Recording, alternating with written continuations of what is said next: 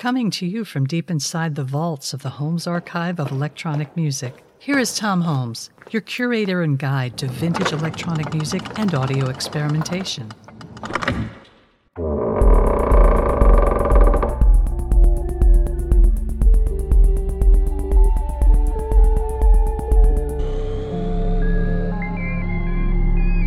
This episode, Before and After Ambient.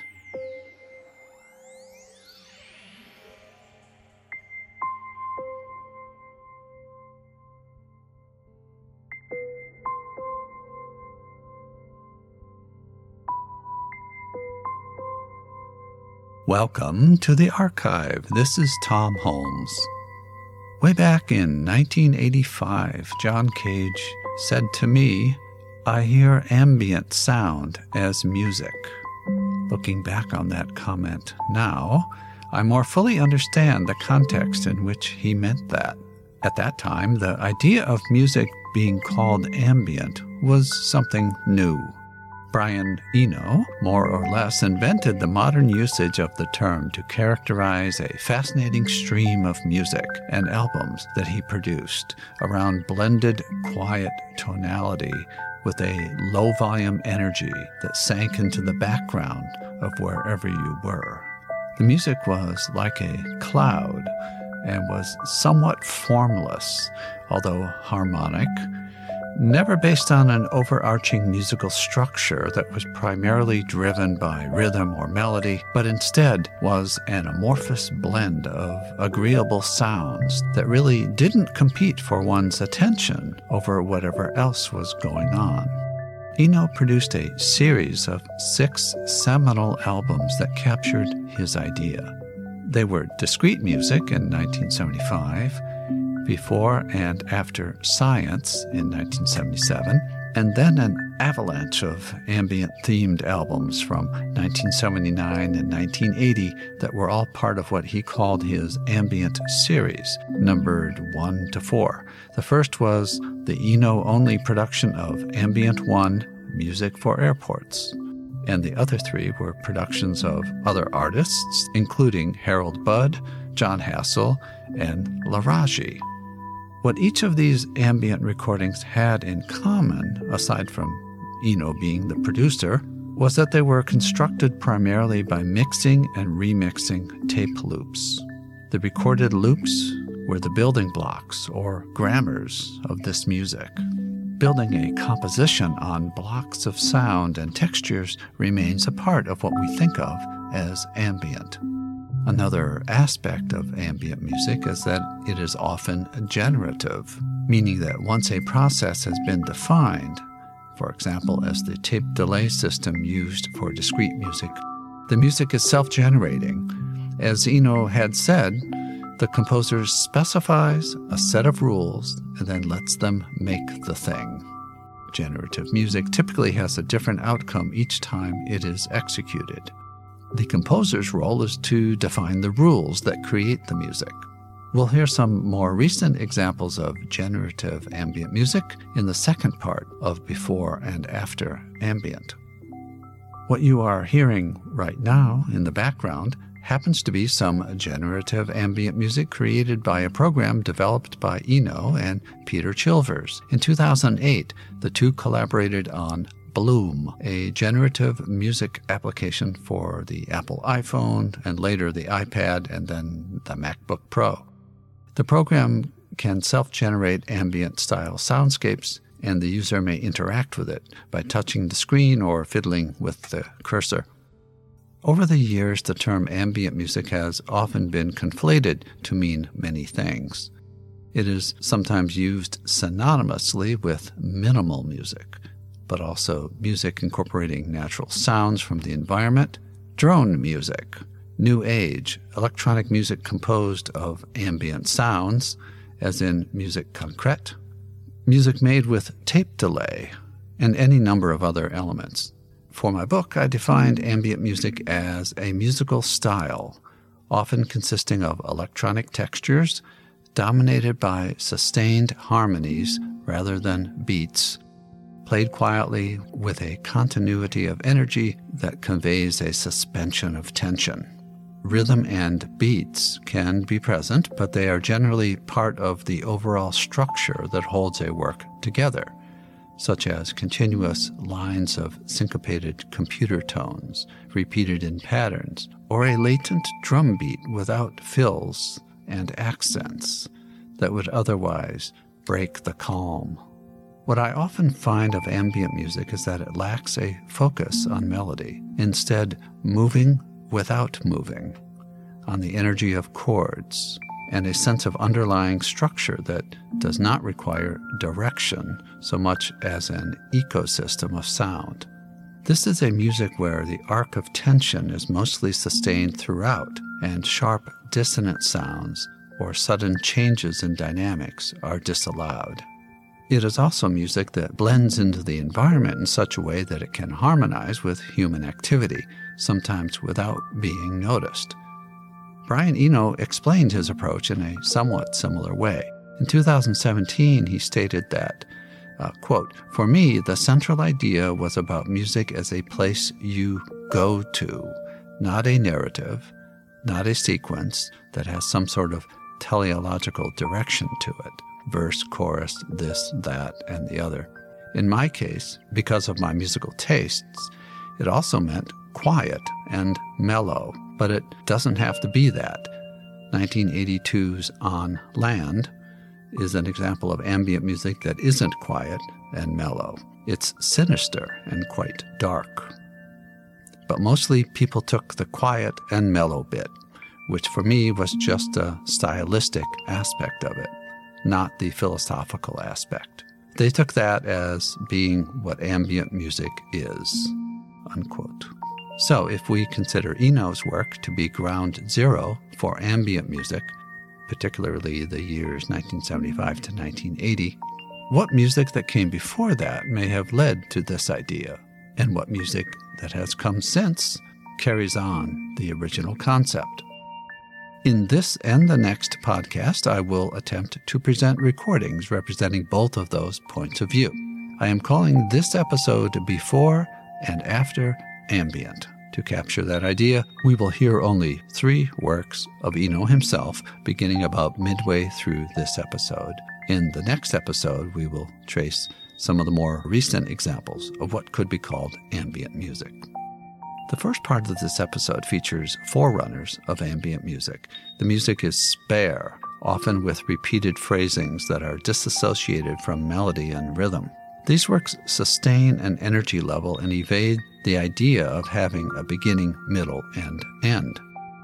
We will hear one of the earliest works credited as being ambient music, a couple of phrases from the piano version of Erik Satie's Vexations from 1894, followed by an electronic rendition by the Argentinian artist Bhutan.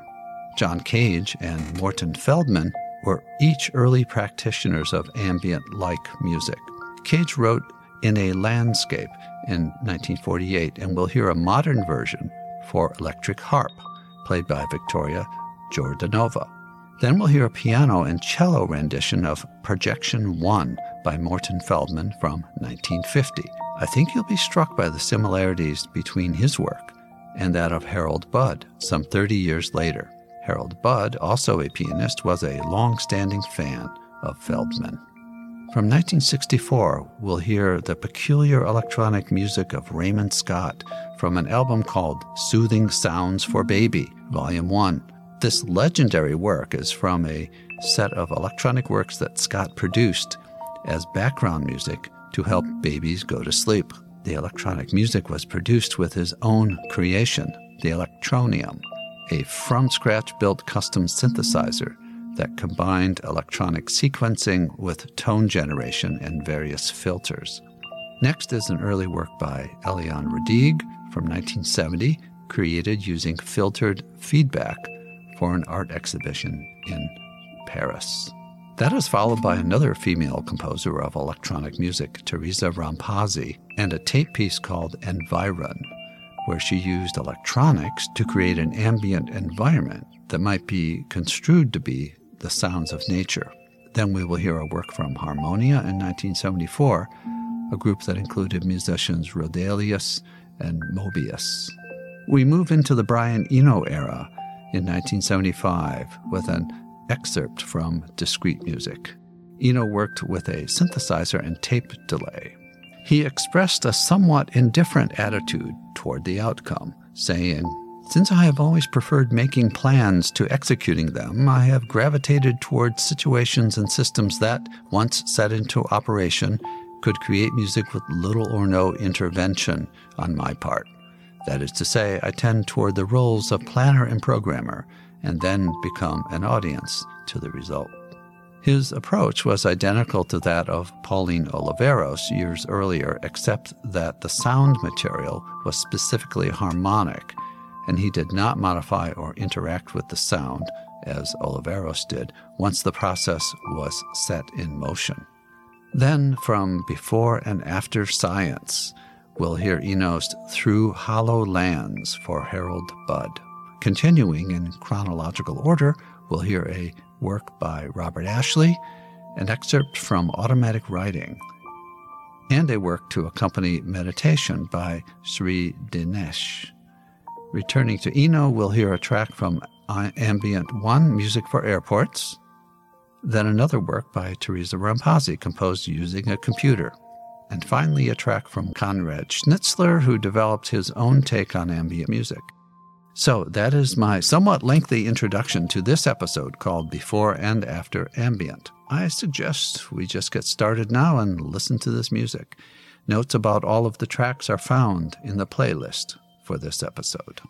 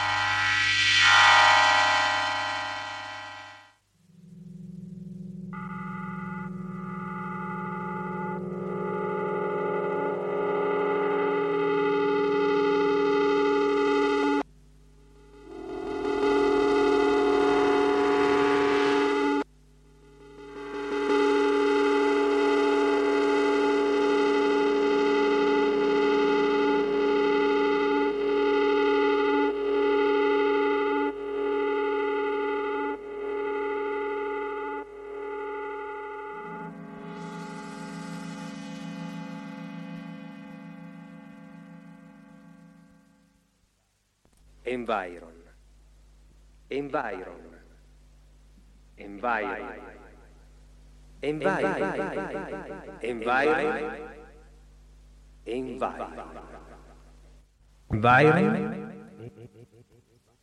environ, environ.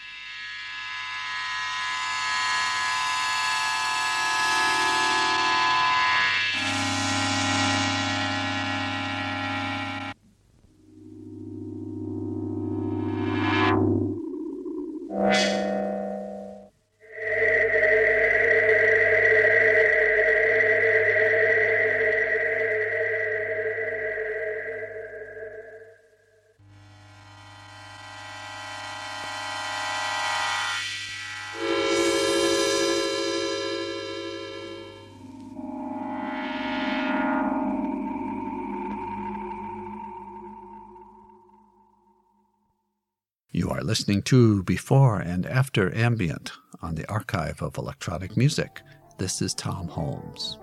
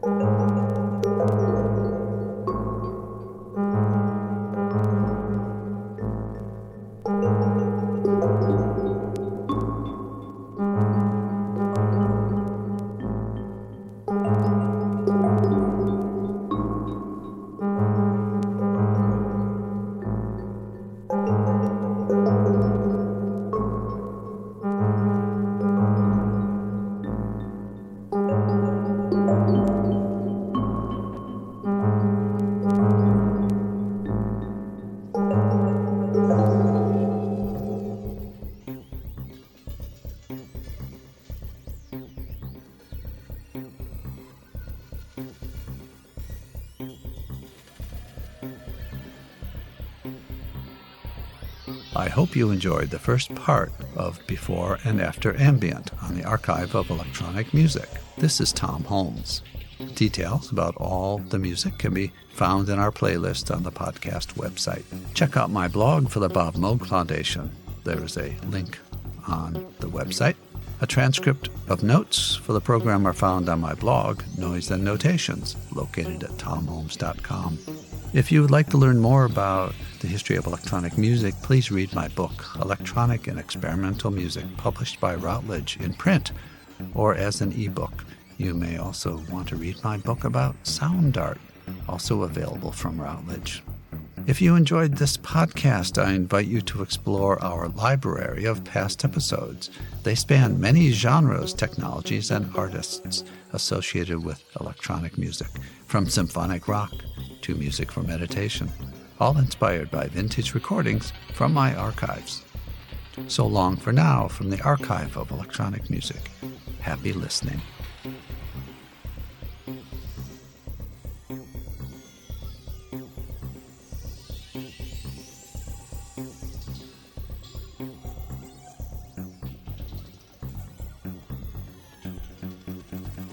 All of the music heard on this podcast is brought to you from the Holmes Archive of Electronic Music, a curated collection of vintage recordings. For a complete playlist, go to thehomesarchive.podbean.com.